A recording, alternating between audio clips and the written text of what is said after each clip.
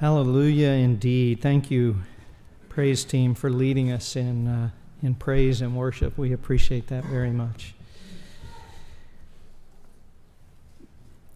For a few of you who don't know, my name is David Thompson. I'm not the regular preacher of the Word who gets behind this pulpit every Sunday. John David, my son, and his wife Elise are on both a work and R&R getaway. So much needed and much required. He's been, as most of you know, kind of working two jobs for several years, burning the candle on both ends. And I pray that this time for him would be a refreshing one maritally. It would be refreshing certainly physically, that he would get true rest, but also that it would be refreshing spiritually. That the Lord would bring him back with a new song in his heart. Not that he's suffering from that, but it would do us all good to see the Lord afresh and anew. And so in a moment we'll pray and we'll add that to our prayers. There's also a number of folks who are sick and missing, my wife included. Terry came down with some sickness Friday. So we'll pray for all those that are out in just a little bit. So John David will be back the end of this week, but we've given him a second week not to have to prepare since he's traveling. So we'll hear from Grady Cook is preparing some study, and it's interesting. So this 3 weeks, really, John David's sermon last week and mine this week and Grady's next, are a sabbatical from what is typically expository preaching. We've been in Matthew, obviously. And it can still be expository, right, on any given Sunday morning as we open the Scripture and work verse by verse to understand what it says, explain it, and how it applies. But for some reason, we'll be in Psalm 33 this morning, a little bit of 32 and then 33. If use that as the opportunity to go ahead and open your Bible, we will be there most of the morning. I teased John David, who I didn't know what he was going to preach last week, but with only one sermon before he went on his trip, he chose Psalm 34. I said, you knew I was going to preach Psalm 33, and you just needed to one-up me, right? So, turns out his sermon was about praise, and Psalm 33 is all about praise and worship. Really interesting psalm. Psalm 33 is a command or a call. It's a little stronger than just a call, as you'll see in the first 3 verses, to praise and worship the Lord. In fact, a little bit uncomfortable for most of us. I don't know your background, but I was raised Southern Baptist, and we were fairly stoic. We sang pretty well, but there was obviously no dancing and no shouting and no raising of hands or anything like that. There are times that praise will probably include some shouting. In fact, we're commanded to shout at times. Certainly in the songs, when we sing, it should be just bubbling up from our heart. So we'll be challenged a little bit in our worship and praise, I trust, this morning from Scripture, from what the Lord has to say.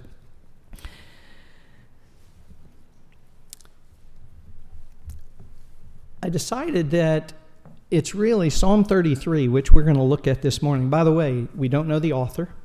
It is not like many psalms. There is no heading that gives us the occasion of the song, why it was written.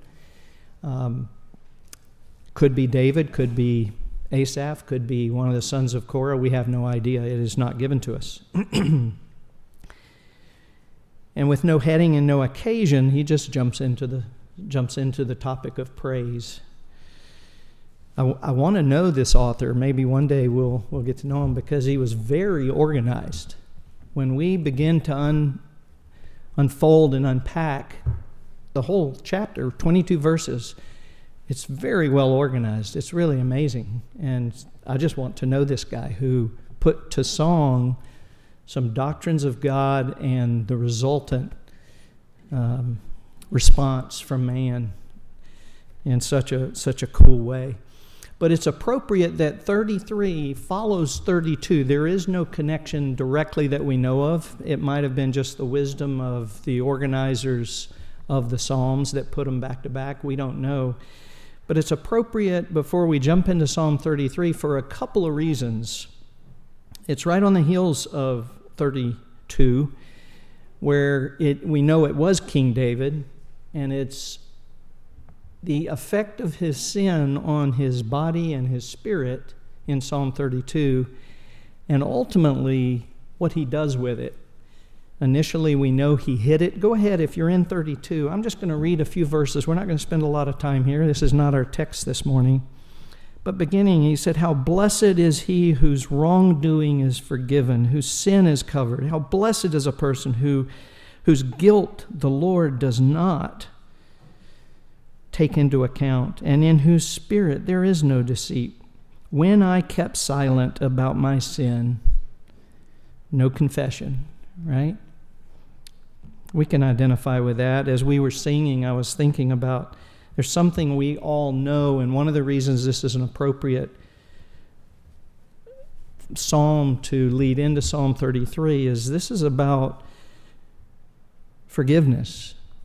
This is about hiding my sin. And if there's anything we all know, it's the Adamic nature, right?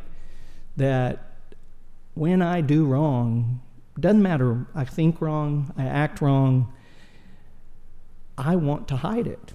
I don't want you to see it. I don't want God to see it. Like I can hide it. But we don't want it to be exposed. You know why? That's who I am. I don't want you to know who I am because it's not pretty. But anyway, David kept silent about his sin. There was no confession. By the way, with Bathsheba, he went almost 12 months with no confession until God saw fit to send Nathan. Wow. With what we know about David, that's kind of amazing. But anyway, his body was wasting away. It was physical. He groaned all day long. The idea there is there was no vitality, no zest for life, no will to go on, all impacted, which was both emotional and spiritual. He would have been pegged as, I don't know, something psychologically at today's world. But we know that God's hand was heavy upon him. Depression leading to physical, spiritual maladies and ultimate agony. And then verse 5, "I acknowledged my sin to you. I didn't hide my guilt. I said, I will confess my wrongdoings to the Lord, and you forgave the guilt of my sin." And then from 6 down to 10, he really calls us all. This is something all those who desire godliness should do. Acknowledge our wrongdoing before the Lord. Experience the release of our guilt. And then we have 11, the end, which leads to our chapter we're going to look at. Look what he says in 11. This is the praise and the worship. "Be glad in the Lord and rejoice, you righteous ones, and shout for joy, all you who are upright in heart." The things we're going to look at in Psalm 33 is about praise and worship, genuine praise and worship. Apart from 32, we have nothing to offer in worship and praise. Nothing. It's empty and vain to go to the altar, to go to the synagogue, to come to church, if my heart is not forgiven.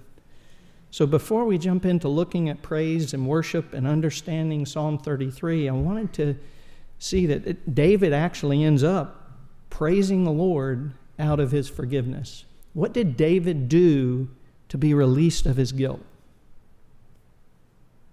Confession. He didn't do anything. He agreed with God's assessment of his life and his heart. And prior to Christ, trusted in God's perfect salvation. And David knew it well, the friend of God. So let's pray, and then we'll jump into the text of Psalm 33 this morning. And we're going to read all 22 verses, but let's turn to the Lord in prayer.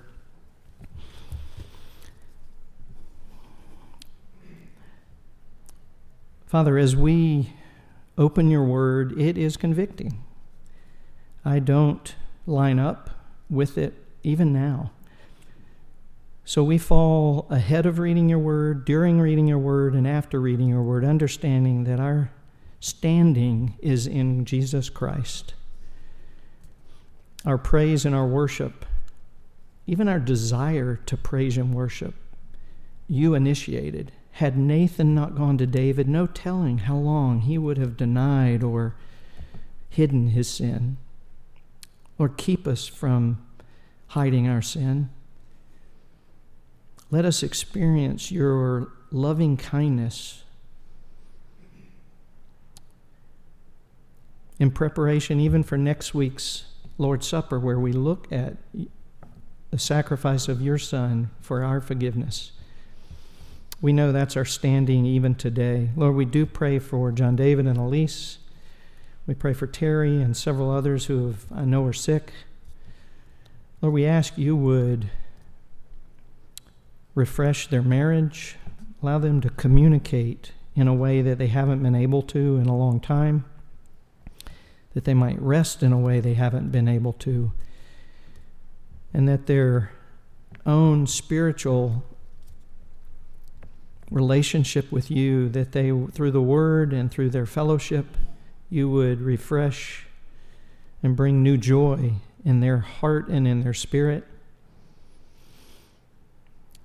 Lord, and we lay the prayers that we've had for a long time to give some clarity for John David and his job, that you would help answer those questions as we wait and hope in you. Lord, thank you for this passage that we're going to look at. Thank you that it is your word. We bow before it. We ask you to teach us from it. In your name we pray. Amen. So if you're not open, let me have you open to Psalm 33, and we're going to read the entire chapter. You should have an outline that I put together. It's not my outline, I borrowed it, but it's a great organization. Just glance at it before we read and see if you can see those breaks and understand sort of the organization that this psalmist had. The first 3 verses are a call to praise. Verses 4 and 5 lay out the outline for the rest of the chapter apart from the conclusion, and you'll see that as we read through it. So follow along as I read Psalm 33. Sing for joy in the Lord, you righteous ones. Praise is becoming to the upright. Give thanks to the Lord with the lyre. Sing praises to him with the harp of 10 strings. Sing to him a new song. Play skillfully with a shout of joy. For the word of the Lord is right, and all his work is done in faithfulness. He loves righteousness and justice. The earth is full of the goodness of the Lord. By the word of the Lord the heavens were made. By the breath of his mouth all their lights. He gathers the waters of the sea together as a heap. He puts the depths in storehouses. Let all the earth fear the Lord. Let all the inhabitants of the world stand in awe of him, for he spoke, and it was done. He commanded, and it stood firm. The Lord nullifies the plans of nations. He frustrates the plans of people. The plan of the Lord stands forever. The plans of his heart from generation to generation. Blessed is the nation whose God is the Lord, the people he has chosen for his own inheritance. The Lord looks from heaven. He sees all the sons of mankind. From his dwelling place he looks out on all the inhabitants of the earth. He who fashions the hearts of them all, he who understands all their works. The king is not saved by a mighty army. A warrior is not rescued by great strength. A horse is a false hope for victory, nor does it rescue anyone by its great strength. Behold, the eye of the Lord is on those who fear him, on those who wait for his faithfulness, to rescue their soul from death and to keep them alive in famine. Our soul waits for the Lord. He is our help and our shield, for our heart rejoices in him because we trust in his holy name. Let your favor, Lord, be upon us just as we have waited for you. Amen. So verses 1 through 3 in that chapter are clearly a call to praise. 6 imperatives telling us to praise the Lord and to worship strongly, urgently imploring us to give Him our attention, make Him the focus of our devotion. 6 different words are used. We aren't as apt with our language to match every one with English words, but there's 6 different words, concepts of how we praise. Thanksgiving is in there as one of them. Praises of shout is a different word. But all these are 4 different ways. The psalmist is saying we ought to lift to God in every way possible our genuine prayer and worship. In just the 3 short verses, we've got the 6 imperatives, also 6 different ways of saying that we should pray. Sing for joy, give thanks, and sing praises with instruments. By the way, this is the first psalm we have that incorporates instruments. For anybody who wonders, is it right to have instruments? Clearly so, as Scripture tells us. Sing to Him a new song. That's interesting. Play skillfully with a shout of joy. I wanted to say hallelujah, having studied this about as loud as I could as we sang that last praise song. Praise is becoming, it says, to the upright. It befits the upright. We don't use that word very much. It suits those who follow the Lord, seeking to do what is right in His eyes. If that is you, praise suits you. What exactly does that mean? It means it is an appropriate choice of clothes. It's a great picture that you should put on each and every day. You know, you and I go to our closet in the morning having to make a decision. Many of you are a day ahead of us, and you're pulling your clothes and making your choices the night before, perhaps. But I'll go to and we've got a decision to make. What am I going to put on? What's appropriate today? It's Saturday. I'm going to work in the yard. Okay, I've got what to get, right? I'm going to work. I've got to see a client. I know what to get. It's appropriate clothing. This says it's appropriate each day that the godly person puts on praise every day, just like clothes, making a choice of what you desire, what's fitting for that day. The right choice, the fitting selection, is to put praise on for the Lord, just like the garment that you choose to dress. In prayer, make it your predisposition to give thanks in all things. Ask the Lord to show you today things about which you should shout to Him. We actually cannot go too far in honoring the Lord. We can't overdo praise or over-worship the Lord. He is far too valuable than we can ever imagine. The best that I can muster to offer Him adds nothing to His stature or to His prominence. He's worth more than anything I could give Him. So what do we bring Him? If He's not looking for the blood of goats and lambs in sacrifice, if beautiful smelling incense with aromatic smoke rising upward is not what He prefers, if the richest person on earth could offer everything they have and that doesn't interest Him, how do I bring something that He does want? What is pleasing to Him? Because it is appropriate. God deserves our gifts. What do we bring? What offerings do we make? He is worthy. And I want to take just a little digression and discuss God's evaluation of our gifts. Because He does evaluate our gifts. How does He evaluate them? What does He do? What is He looking at? When an offering is brought to God, whether it's sacrifices of old, gifts today, financial or otherwise, prayers offered up, bodily fasting, and other types of bodily sacrifices, when these are brought to the altar to be given to God, He is not looking at the thing offered so much. He's not impressed by the size, the magnitude, the amount, the impressiveness. God is looking at the heart of the person bringing the thing offered. Proverbs 21:27 says, "The sacrifice of the wicked is an abomination. How much more when he brings it with evil intent?"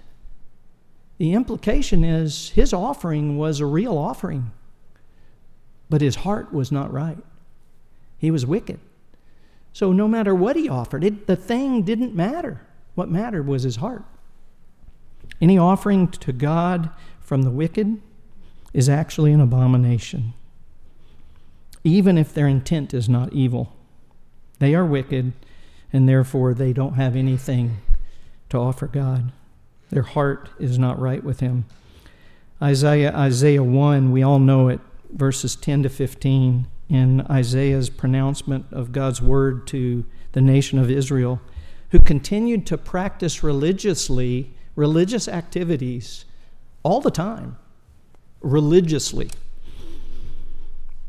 Those of the law while ignoring obedience to God's commands from the heart. Listen what God says about that. These were rituals. This is going with worship or offerings that are somehow earning me something. They're a payoff or just a ritual. The word of the Lord says, "Hear the word of the Lord, you rulers of Sodom. Listen to the instruction of our God, you people of Gomorrah. What are your many sacrifices to me, says the Lord? I've had enough of burnt offerings of rams and the fat of fattened cattle. I take no pleasure in the blood of bulls, lambs, or goats. When you come to appear before me, who requires of you this trampling in my courtyards? Do not go on bringing your worthless offerings. Incense is an abomination to me. New moon and Sabbath, the proclamation of assembly. I cannot endure your wrongdoing in the festive assembly. I hate your new moon festivals and your appointed feasts. They have become a burden to me. I'm tired of bearing them. So when you spread out your hands in prayer, I will hide my eyes from you. Yes, even though you offer many prayers, I will not be listening. Your hands are covered with blood."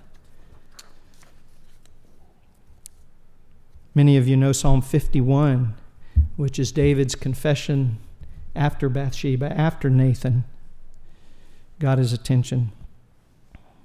In that prayer to God, he says, "For you do not delight in sacrifice, otherwise I would bring it. You do not take pleasure in burnt offering. The sacrifices of God," you know this, the sacrifices of God are a broken spirit, a broken and contrite heart. O God, you will not despise.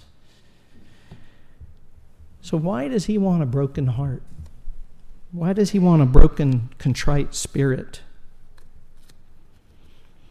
It is indeed what is both truly best for me as an offerer, but more importantly, it is ultimately what brings him the greatest joy that I could offer. It is the thing I have to offer him, is a broken and contrite heart, a humble heart before him. That's it.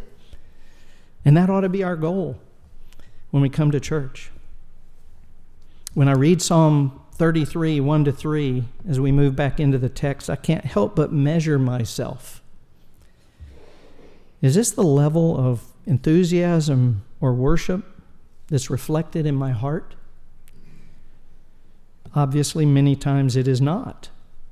I don't feel that.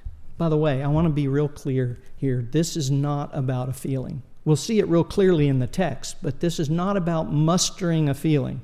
God is not interested in us mustering a feeling of anything emotional. That is not what is happening here in verse 1-3. This is the response of a knowledge of God applied to the heart of a godly person, someone who wants to please God, which is a work of him to begin with, but not an emotion. So even when I read it, I'm not trying to measure it emotionally, but even measuring it on the terms of, is this the expression of my heart? And it's not always. So what do I do about it? If I don't find that that's my disposition, I'm not overflowing in worship, what do I do? Where do I go? Because he doesn't want us to muster an emotion. What does he want us to do? That's what Psalm 33 is all about. Not an outward conformity to what worship looks like. And it's not intuitive. We come to worship and we sing, and it is good. Don't misunderstand me. I'm not saying let's not sing if you don't have a perfect heart. That's not what I'm saying. But I'm saying let's recognize that the heart is what God is looking at, and it ought to be something I'm fully aware of. If I'm harboring sin, or if I'm not right with Him, or if I've got a brokenness in a relationship with a brother or sister, that ought to be paramount, because that's what's paramount to God. And that is also not, I'm not saying that worship is emotionless. I'm not saying that. In fact, emotions are typically a byproduct of genuine worship. It's okay to feel it, but the feeling isn't the worship. Rather, genuine praise and worship begins with a knowledge of God. It begins in your brain. That's where it begins. What is called for that I might respond to God in a fitting way? What should I do to foster and nurture and grow in putting on these clothes of praise? What do I actually put on in the morning? What do I do different that I might ultimately have the praise and worship that God loves? The remainder of Psalm 33 answers that question. Verse 4 and 5 lays out the outline, and then we're going to work. We will be skimming across the surface of a deep ocean here. Each one of these 4 points, truths, themes run throughout Scripture and run as deep as God Himself. So just realize as the psalmist names the theme, he declares the theme or the truth, and then he does a little 3 or 4 verse exposition. He does a little demonstration of that topic. But the topic runs as deep as you can't get there. So just be aware that as we're introducing them and as we're talking about them, our job, and I'll end here, our job is going to be that they would become our study. They would be the topics that we should spend time on, and we'll all get it as we go along here.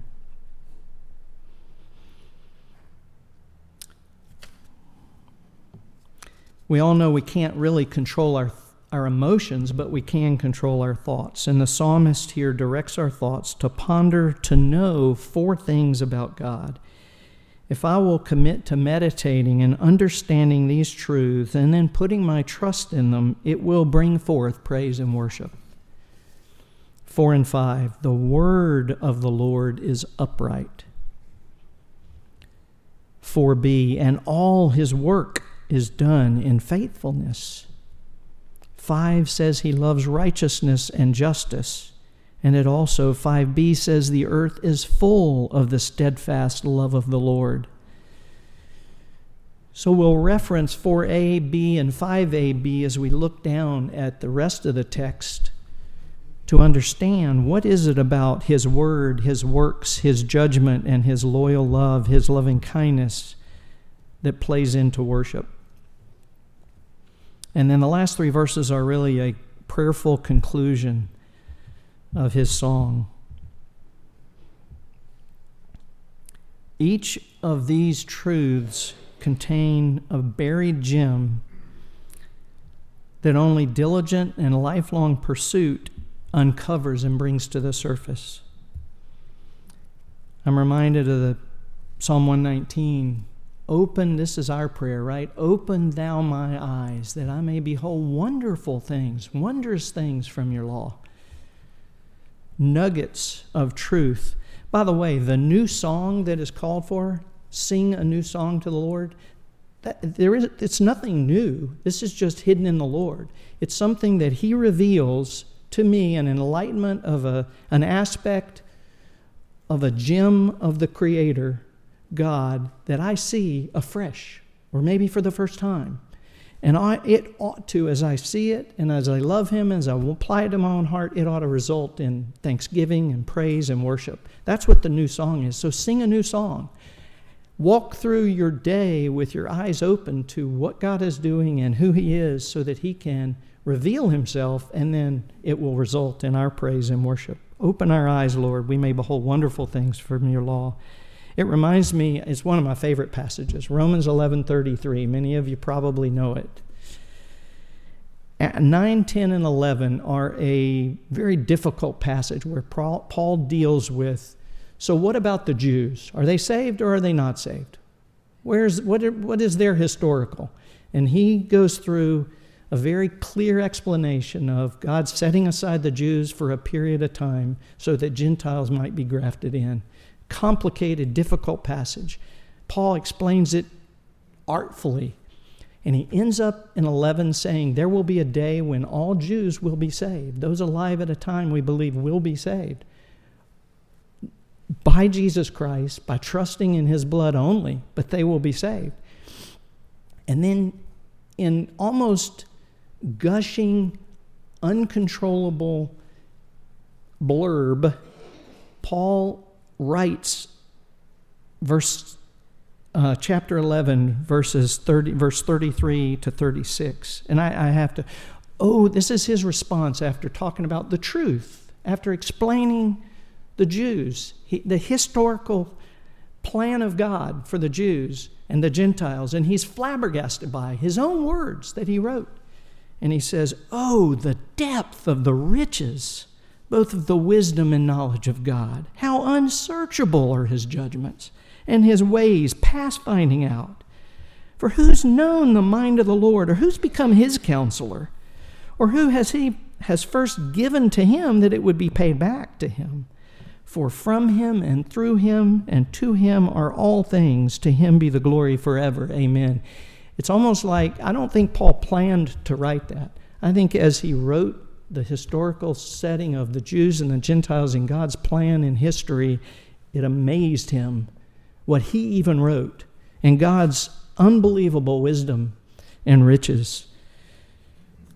And it resulted in this exaltation of the wisdom of God and praise and worship. Okay, let's look at the 4 focuses. First, we should meditate on the powerful Word of God. To generate praise for his powerful word, 4a declares the word of the Lord is right. And then verses 6 through 9 expound on the theme with the most compelling example, the creative pronouncements of the Lord. By the word of the Lord the heavens were made, by his breath alone, my word alone, of his mouth all their lights. He gathered the waters of the sea together as a heap. He puts the depth in storehouses. Isaiah tells us that he holds the oceans in the palm of his hand. His power, that his word, there is nothing else that brings things into being that don't exist. It's otherworldly. We don't know that. Somebody can say something and make something? Come on. Our world isn't built that way, the one we live in. God's not in this world. He can speak and create. That should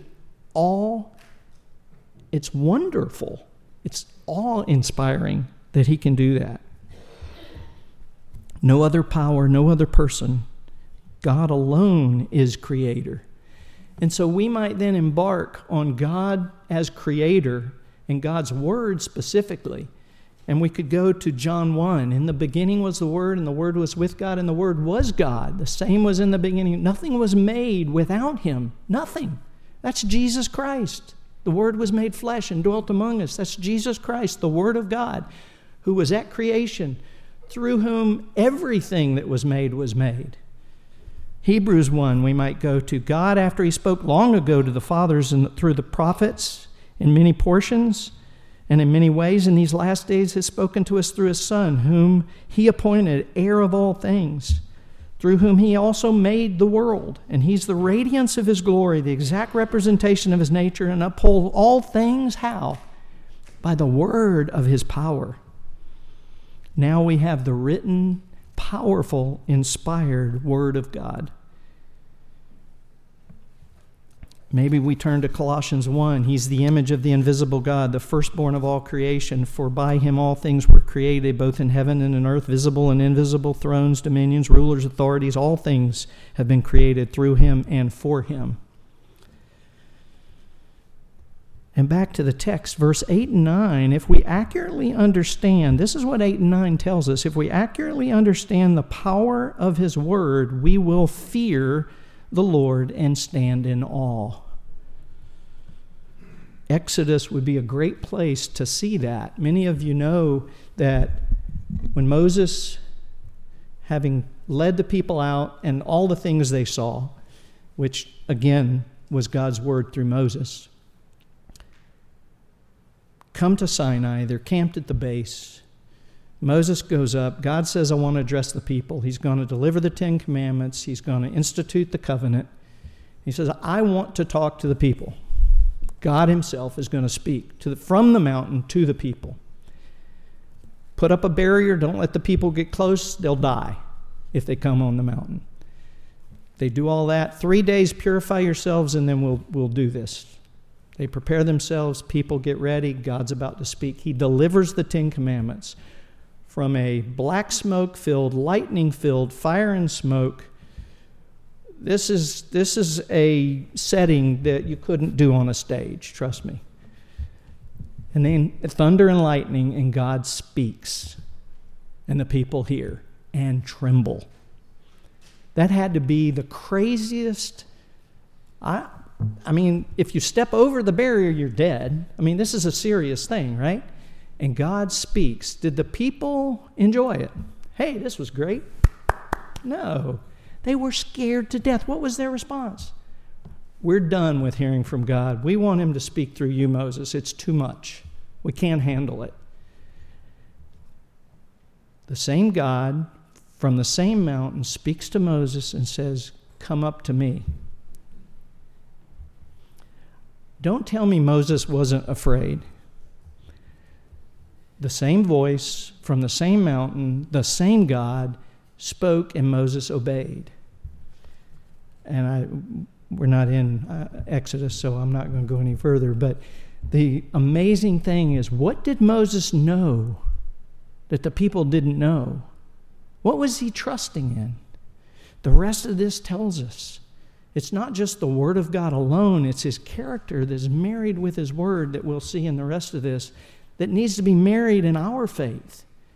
We have his word, we trust in his word, but he is a God. Let's look at the next one. That's what it leads us wonderfully to the next setting. The second aspect to meditate and understand it, his work is trustworthy and dependable. He declares in 4b that all his work is done in righteousness. Then in 10 to 12, he develops that theme about the dependable work. The Lord nullifies or prohibits, forbids the counsel of the nations. He frustrates the plans of the people. 11, in contrast, the counsel of the Lord stands forever. The plans of his heart from generation to generation. Blessed is the nation whose God is the Lord, the people he's chosen for his own inheritance. So similar to how Paul praised God after penning 9 to 11 in Romans, when we dig into the faithfulness of his plan and work, we will naturally praise him. The attention here is on God's sovereign plan in history as demonstrated as a demonstration of his faithful work. A huge contrast is drawn in 10 to 11 between the counsel and plans of the nations and the counsel and plan of God. These two key words are very helpful to understand this particular passage.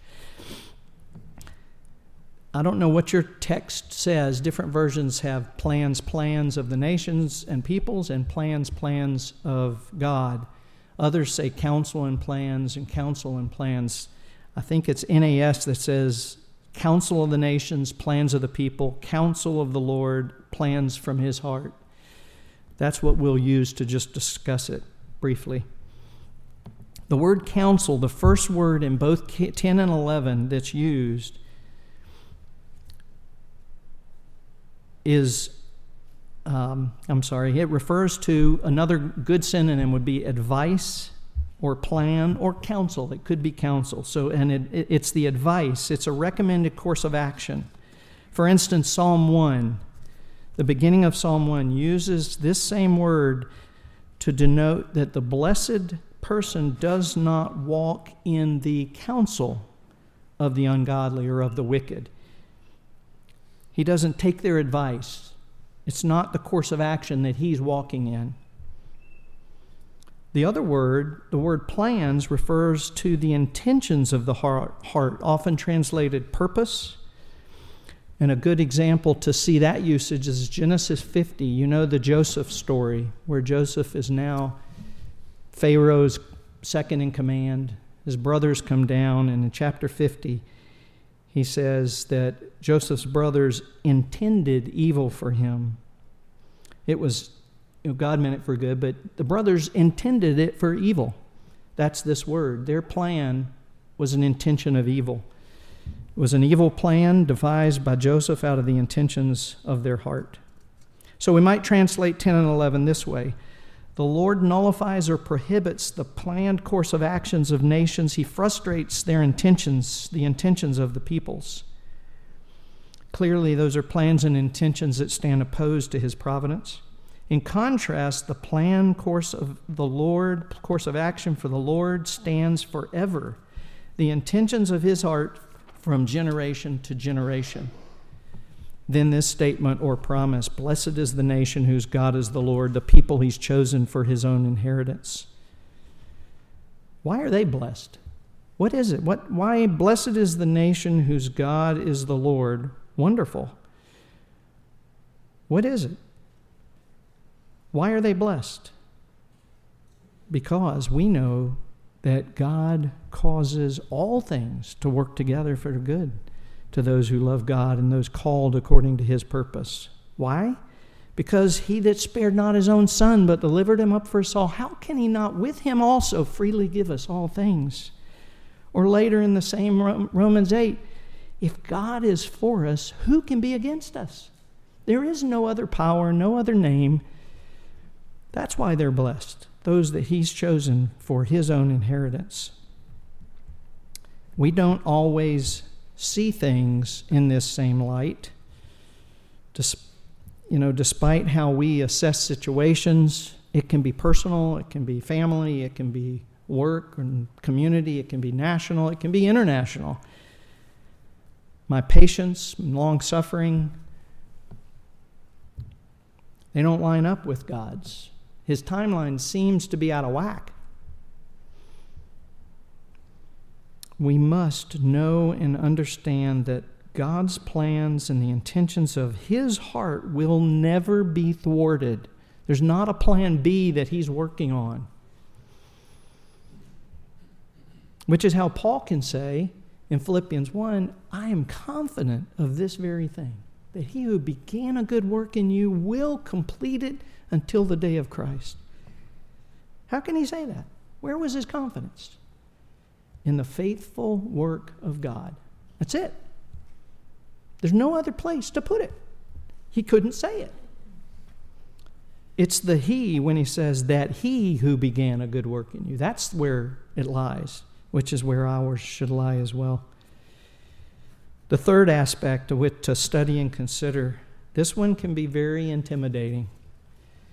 You remember last week, John David described the gods of both the Egyptians, the near Middle Easterns, whether it's Greek, Roman, really a bulk of the multi-little god nations who worshipped.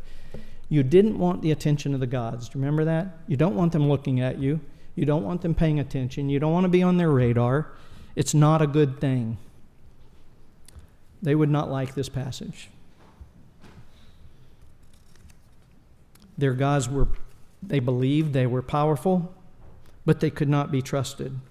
This would be their ultimate intimidation. 5a declares that in righteousness the Lord evaluates all mankind. His judgment is righteous. It would be hard to understand 5a without 13 to 15 as our backdrop, as our developed theme. The Lord looks from heaven. That word means, and look, you'll see 3 times he uses watch, looks, or sees.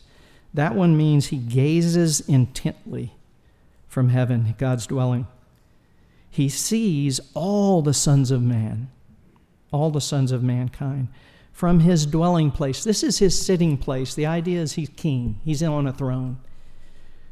From his dwelling place, he looks out. That means he's watching all the inhabitants of the earth. He who fashions the hearts of them all, he who understands all their works. No one escapes the judgment of God. The Lord's judgment is thorough, but he's not an indifferent observer. We have see, look, watch. He's not an indifferent observer. He who fashioned or forms the heart in verse 15 is better translated, he who considers, or he who weighs or assesses or discerns. It's a clear implication that God's watching eye, his discerning eye, his watching eye is a discerning eye. What is he looking for? He clearly sees the heart. We know that. We talked about that in Sunday school with the kids this morning. He who forms the heart is inseparable from he who evaluates its activities. They are inherently connected. The Lord, as sovereign creator of everyone who knows the acts and intentions of them all, is the judge. Since he created with a design, as the verb indicates, then the knowledge of the race that he created is evaluative. Furthermore, since we are told that he loves righteousness and justice, his standard for evaluating in his observation is to determine if people are righteous. Where is their heart toward him? Our sovereign Lord is the righteous judge. He thoroughly evaluates all human actions. Because he created us, his evaluation can penetrate even the motivations behind all our actions. That's what's intimidating. He understands completely what we are, what we do, and why we do it. And the standard by which he evaluates us is his own righteousness. That's why it's scary. We don't add up.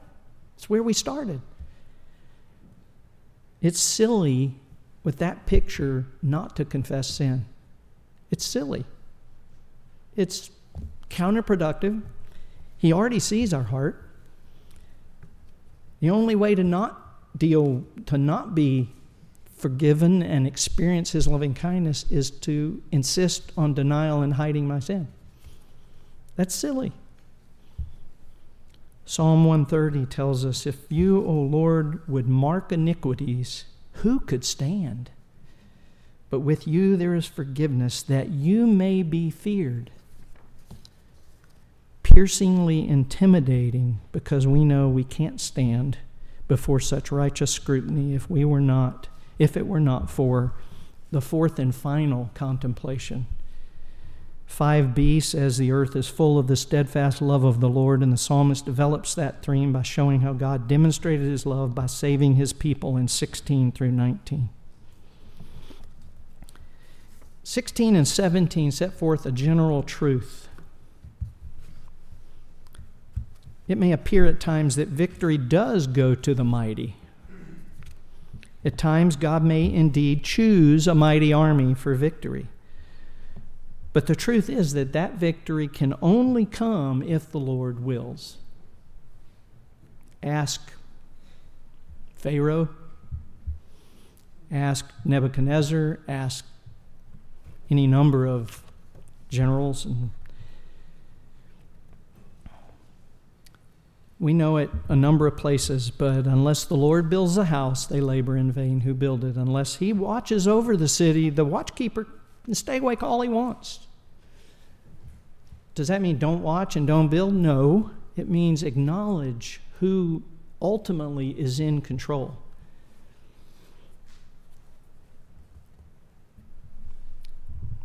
Proverbs 3, 5, and 6 is timeless, obviously, right?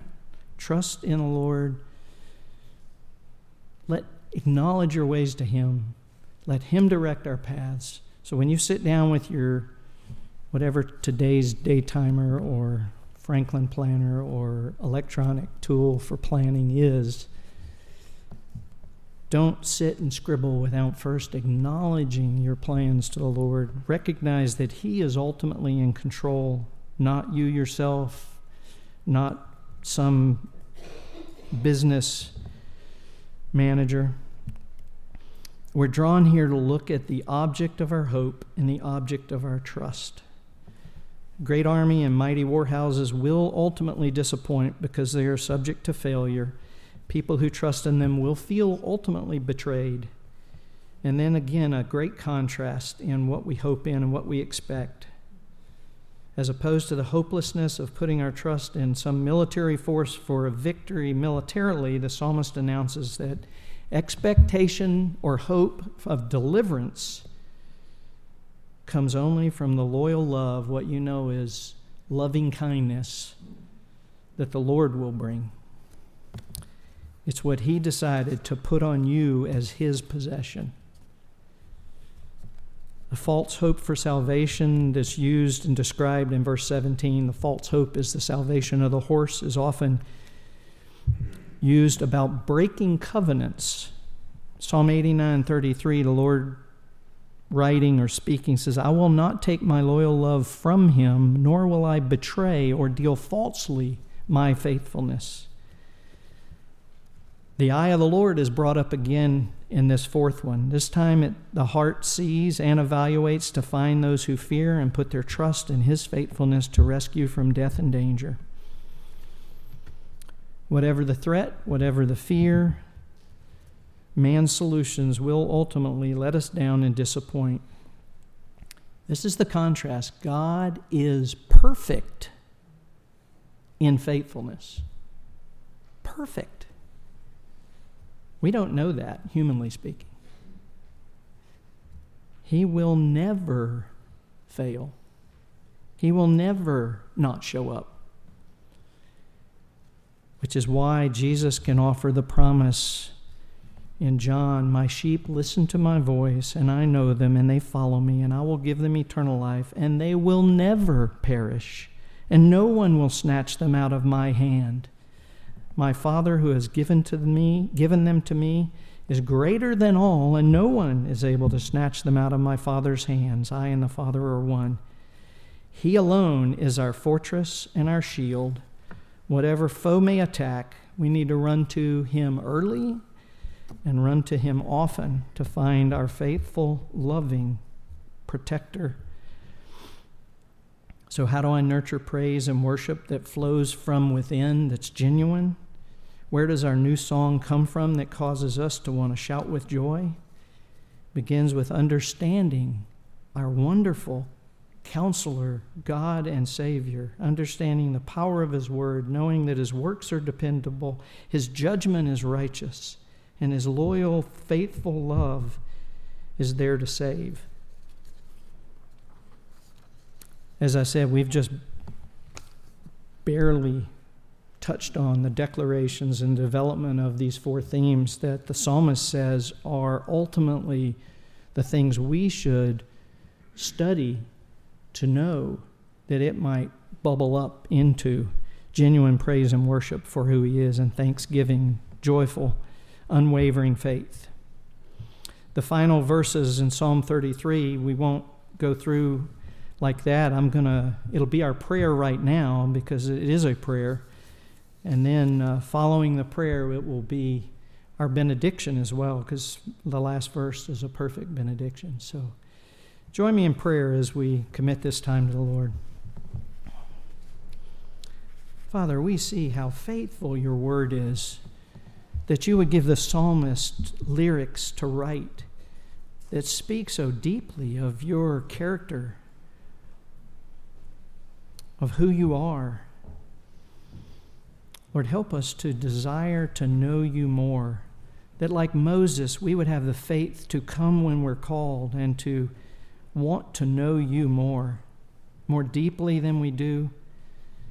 Lord, would the things of earth grow dim to us, that the things of heaven might shine brightly. Put a hope in our heart and expectation for your ultimate deliverance, your ultimate salvation.